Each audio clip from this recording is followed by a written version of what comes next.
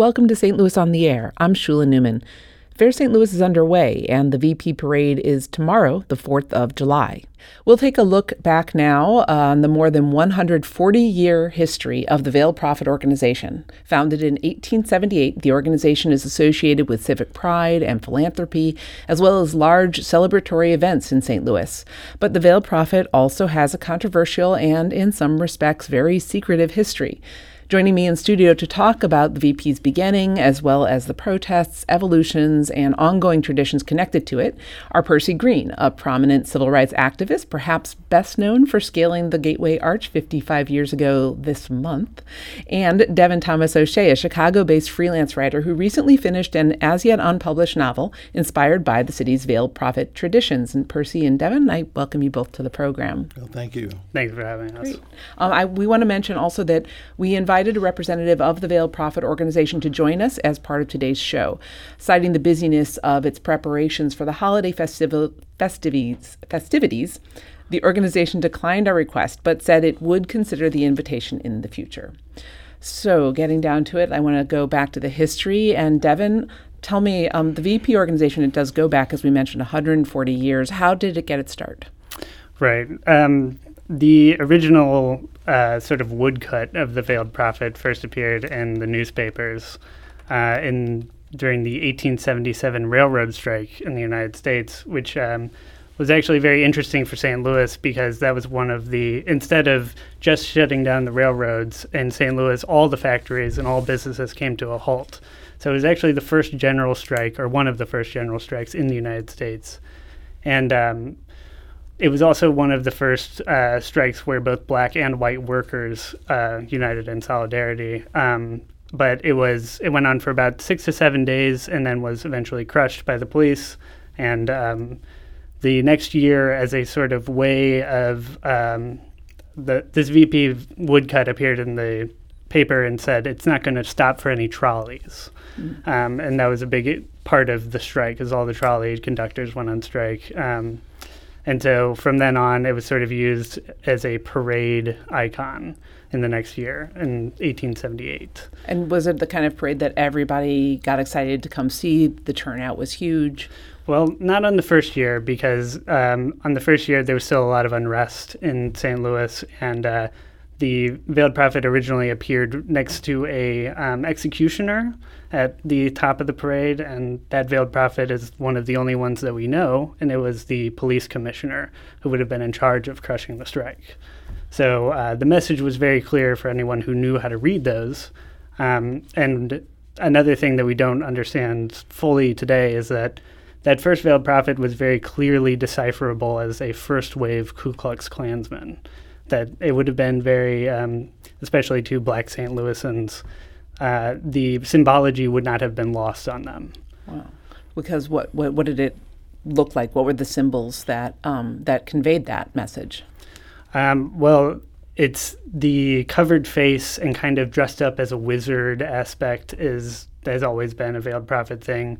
And we get a little confused about the Klan because in the second wave of the Klan, the 1920s. Yes, right. After Birth of a Nation is out, and a novel called The Leopard Spots, very much influenced how the second wave came about. It linked it to burning crosses and steepled hoods, and a very clear thing about Christianity. The first wave of the Klan was much more about ragtag ex-Confederates dressing up as like moon men or like the ghosts of Shiloh, and sort of donning this old European style of like, it's called charivari, but it's kind of a sort of Mardi Gras party atmosphere in order to usurp the law and do whatever they wanted, and take the law into their own hands. Oh, okay, so there was a connection to the Klan from the beginning. But I'm wondering also, organizations like the VP, like the Veiled Prophet, they actually aren't that unusual, certainly weren't that unusual in the United States during the Gilded Age, the debutante balls, the celebration of wealth. What set the VP apart at that time from other organizations that were similar to it?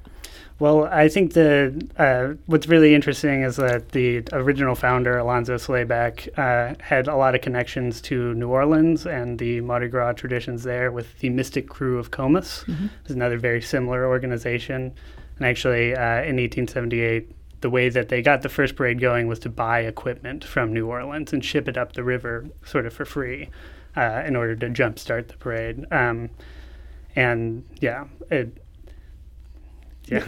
Okay. That's great. So from the late 1800s until the mid 1950s, 60s, this organization holds their debutante ball and their parade in the evening. At some point, though, things start to change, or I guess that the exclusionary factor of it starts to become an issue. And I think, Percy, this is where you come into the organization. Your link to the Veiled Prophet, as it were, started in the mid-'60s, obviously not as a member since blacks and Jews were restricted from joining. Right. But you had an organization called Action. Action, yes. You want to tell me a little bit about that? Well, Action was a 100% volunteer protest organization. And, of course, the thesis of what we were doing at that time were protesting big businesses and trying to encourage them to hire blacks, especially black men, into decent paying jobs.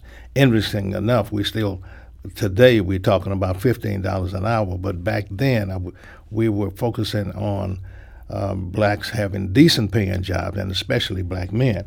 But first and foremost, I want to be understood clearly that Action's protest of the White Veiled Prophet festivities was strictly part of a strategy to enhance our protest for fair employment at certain big businesses, not to be part of it. In fact, Action's view of the White Veiled Prophet as a Ku Klux Klan organization by another name.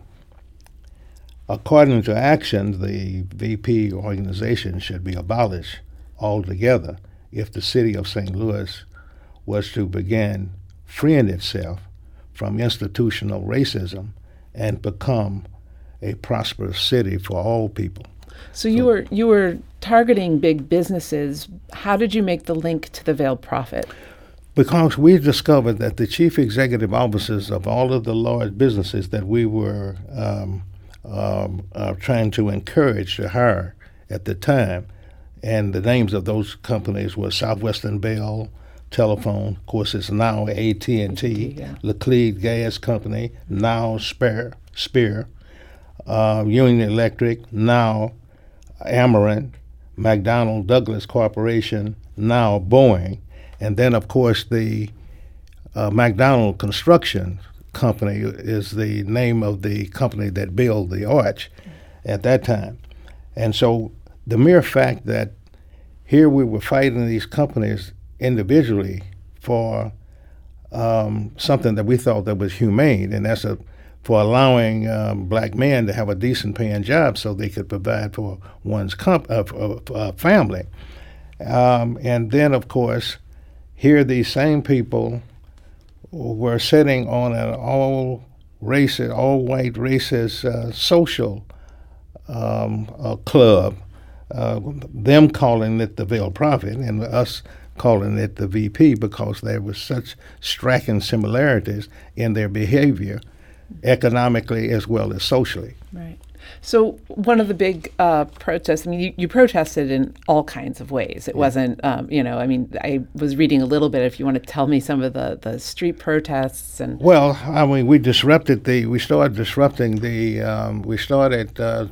7 years out, 1965, we started our direct action protest against the parade. Mm-hmm. It was being held at night at the time. And then they would have the ball, I think, the very next day. Or it might have been vice versa. Maybe it was the ball and then the parade. But anyway, we targeted the parade by disrupting it. How did we go about disrupting it?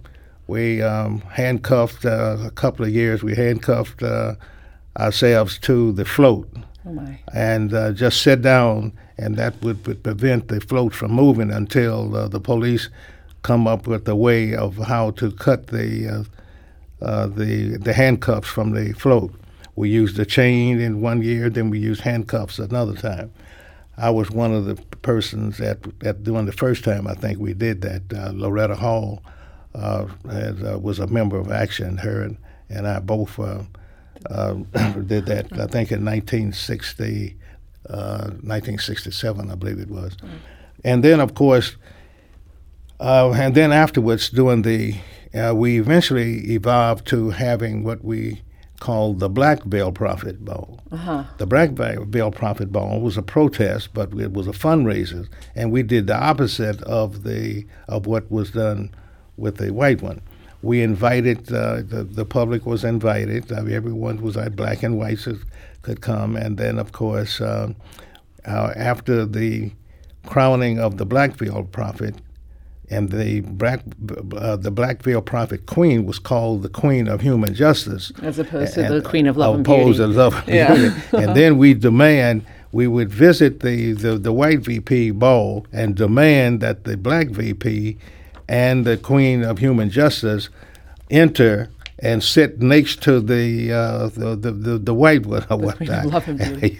I mean, it was it was that type of protest. Yeah. But during that particular time, we had always warned and made public that we were going to unveil the Veil Prophet from 1965 all the way up until the time that we actually did it. You actually did it. And I'm going to get to that story next, but we do have to take a break right now. We'll be back shortly to continue this conversation, looking back on the more than 140 years of Veiled Prophet history. This is St. Louis on the Air on St. Louis Public Radio, 90.7 KWMU. Welcome back to St. Louis on the Air. I'm Shula Newman, and we return now to our conversation with writer Devin Thomas O'Shea and with Percy Green, founder of Action, the civil rights organization that used direct action to advocate for economic justice and good jobs for minorities. And we're talking about the history of the VP or the Veiled Prophet organization. And we want to mention again that we did invite a representative of the Veiled Prophet organization to join us as part of today's show. They cited the busyness of the preparations for the holiday festivities, and they declined our request, but they did say that they would consider an invitation in the future. So when we left off, we were at 1972, and you were, Percy, about to tell us what happened when you actually unveiled the Prophet, the second time in the organization's history. Well, the interesting thing is that over the duration of time, members of the elite, the chief executive officers, their children, apparently, become fascinated about the protesting. And, of course, some of them, later we learned that they were sick and tired of this event. And they made, during 1972, I believe it was, a couple of the debutantes or the members of the organization, the young folks, made available tickets to the event. And with Action being an interracial organization, this would be a demonstration strictly for white members to participate. And at the time, Gina Scott and Jane Sauer were the two persons who was available to be able to participate. So we made available the gowns, and they had the tickets, and they had all of the courtesy, whatever you had to do to get in, and they did that. And I think it's been written that they went to the balcony. Jane Sauer set up the diversionary by dropping the leaflets at one end of the balcony to cause most of the people's attention to go in that direction, while Jana came down the rope there, the balcony. What do you call it? I guess a stage. I guess you wouldn't call them ropes. You call cables. I guess. Right. She came down to the first floor there, and then of course it is true that one of the cables pulled away from the ceiling, and she fell about 6 feet, knocking the wind out of her. And some gentleman came up to want to help her. She told him, "Get away from me," and whatnot. And the mere fact that she was all dressed up in her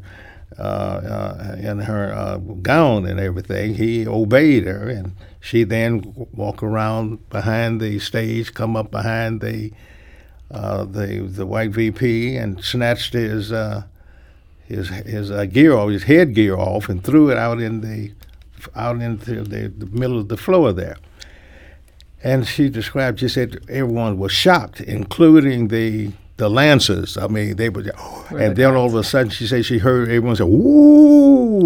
I mean, everyone was just shocked. Nobody's supposed to know who the veiled prophet is. Nobody's supposed to know. Right. But it's interesting that the newspapers wrote it up in such a way that, and they wrote it up, and I have the document here where they want to say that the Lancers, the folks that were standing guard there, quickly grabbed the headgear and put it back on him before anyone recognized him, which was not true. The St. Louis Journalism Review was the first and only newspaper identified, after we had identified who the VP was at the time.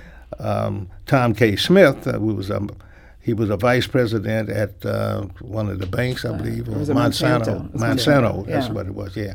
I mean, that's amazing. Yeah. So obviously, I mean, this was a big deal, and it shook things up. Do you think that your protests did eventually change things for the Veiled Prophet organization? Well, yes, but it didn't. Yes, I mean, in both ways. Hopefully, that it sensitized the chief executive officers to the extent that they were called out, being part of an all-white racist organization, and yet they were supposed to be claiming to be fair-minded in terms of their hiring practices.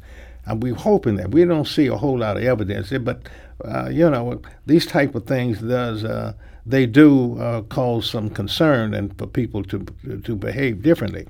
The biggest thing, though, that bothered me was that the news media refused to identify and be fair with news. Now, if the news media would cover up something like that, I'm talking about the printed media as well as the electronic media, they knew that this person was exposed and they should have reported the news. But if they do something like that for this type of organization, what else is it that the news media are capable of doing? Right. Well, I mean, I have to say, growing up at that time, I remember that the Post-Dispatch would have these spreads of the ball itself and all the debutantes pictured. And I mean, so there was obviously an enamored, there was an element that the media was enamored with the ball itself. Oh, yes. Oh, yeah. It changed. They tried their best to try to minimize.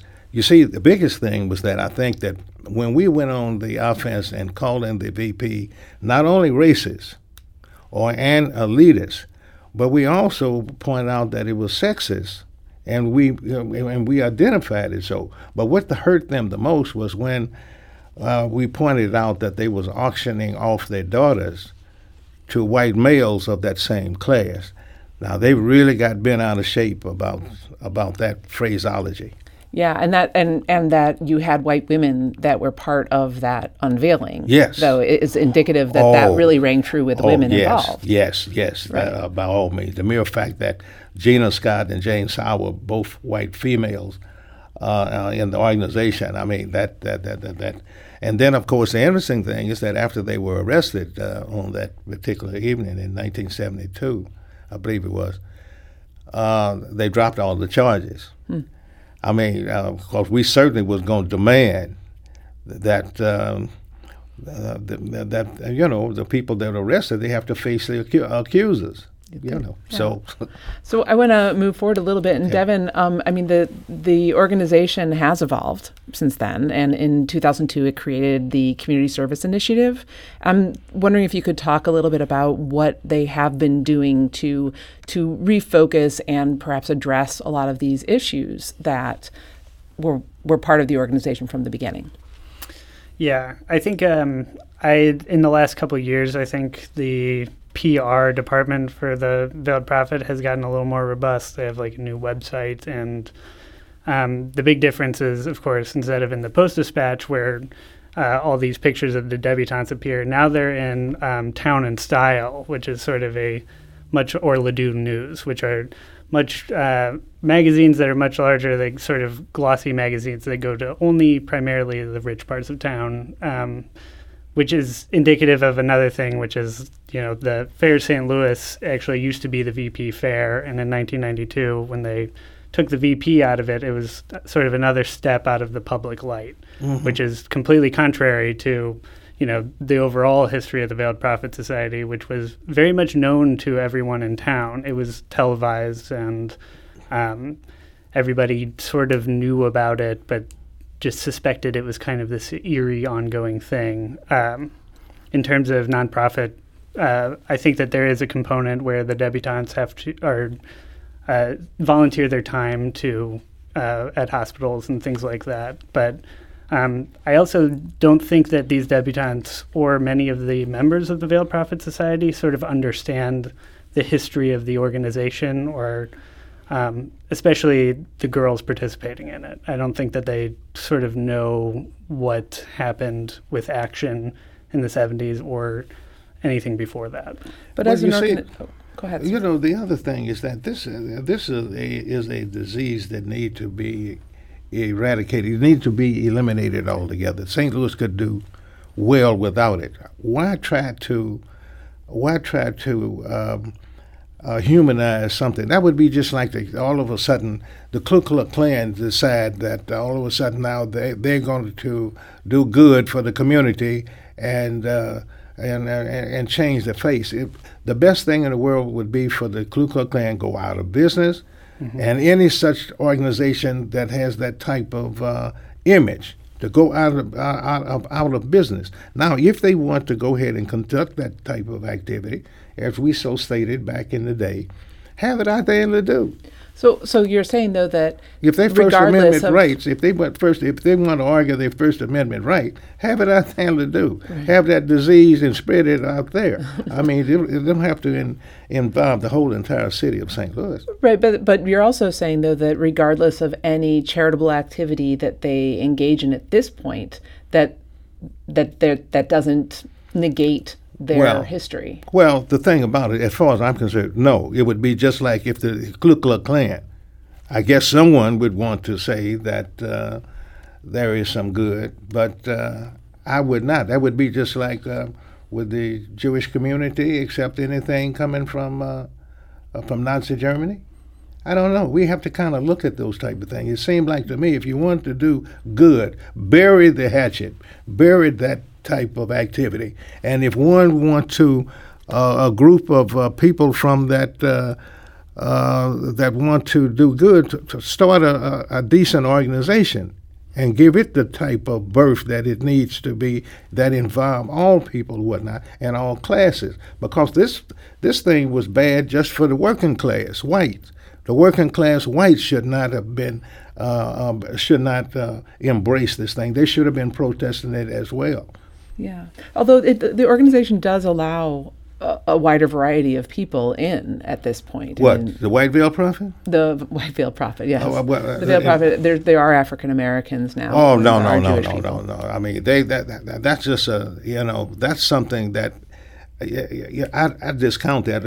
I'll claim it, but because the point is that it may well be that I will have an integrated unveiling of the Veiled Prophet this time rather than an all white, now that they're trying to superficially integrate it. But the point is that it's all about economics. These are the wealthy, white, primarily males, that controls the politics in the area. There's a whole bunch of things that need. The reason why we have so much, the reason why we don't have the type of crime in Ladue and Chesterfield and places like that is because of economics. You have the wealth, you have the companies, you have businesses, the people there, they make a decent salary. Now you contrast that to North St. Louis, then you can see. Now if the people were in Chesterfield and Ladue had the same type of economics that we have here in North St. Louis, in the city of St. Louis, you have the behavior of the same. So I think that we need to look at what those people can really do, and putting Band-Aids on cancer, as far as I'm concerned, is not good enough. They need to eradicate the sexism, classism, and elitism, and I think that we can we can do that if they have a conscience of doing something worthwhile. Agreed. Well, given all this, Devin, I'm curious what drew you to research the Veiled Prophet organization and write a novel? It's apparent that there's this history is full of interesting stories that all relate to St. Louis. But when I first started researching it, my mom had mentioned it offhand as just sort of a weird thing that happened every year. And then I was starting an MFA program in Northwestern, and this was like 4 years ago. And so I just gradually started researching it more and more. And I knew that I wanted to write a book that is about St. Louis and sort of somebody once said that St. Louis is like a city that's obsessed with its own symbols. Like we just love the arch, we love the river. It's like baseball, these logos. But the Veiled Prophet is very much also a symbol of the city. I'm also just very interested in novels that involve conspiracies and secret societies. I think those are naturally intriguing, especially as ways to talk about larger concepts that you can't sort of see all at once, sort of like the widespread racism and segregation of St. Louis. It's not apparent necessarily on the surface, but it is everywhere sort of once you start looking for it. I think. So that was it. So the debutante in your novel, if you don't want to give too much away, I understand, but sure. Is she rebelling against the organization, or does she? Is she part of it? I think that's like I use a few different characters in the book, but the main character, yes, is like a debutante who's being coerced into the debutante ball and is wrestling or unraveling the conspiracy of the history of the organization. So it's always a question of, it's not easy to rebel against your parents on that scale, especially when you're young like that, and to sort of reckon with the very difficult past in St. Louis is sort of emblematic of I think parts of the novel that I don't want to disclose. Okay. Well, but the interesting thing is it shows you the dynamics of direct action protest and how it's a double action. Always used it as a double-edged sword. It informs the larger community, especially if direct action is consistent. As I told you before, we had carried on a direct action protest against the white VP for 7 years prior to this. So therefore, that gave time enough for not just the average person to understand it, but even members of the elite. I mean, they would raise questions. They want to know, well, why are these people just wanting to protest this little innocent activity? Many of them didn't know the history of how corrupt it is as it relates to humans and the working class or whatnot. We feel as if that the working class whites needs to be free as well in order to for us to develop a city that is where we all can function. It should not be what it is, and the people, the rich and powerful, are the ones who are responsible. They control the resources. They can make it happen. So we actually have to end on that note. Why do we have to end? Because we have so much more. I know. I agree. It's fodder for another time. And I want to congratulate you on from what I'm hearing of your research and the book. Here's hoping that it will do well, because seemingly that you're hitting some good places, especially about the railroad strike, how the elite broke the railroad strike, and as a result putting on this parade or whatnot. That's such a huge compliment. And hopefully that white folks, the working class whites would be able to hear that and understand and join us in eradicating and getting rid of it altogether. Yeah. That's we will point. have resources on our website where people can learn more about the history of the Veiled Prophet organization and the history of action. I want to thank both of you for being here, longtime civil rights activist Percy Green and writer Devin Thomas O'Shea. Thank you both so much for being here. And one more time, I want to say that we did invite We did invite a representative of the Veiled Prophet organization to join us as part of today's show. They cited the busyness of the season as they prepare for the holiday festivals. The organization declined our request, but said that they would consider our invitation in the future. I'm praying for a rain. This is St. Louis on the Air on St. Louis Public Radio, 90.7 KWMU.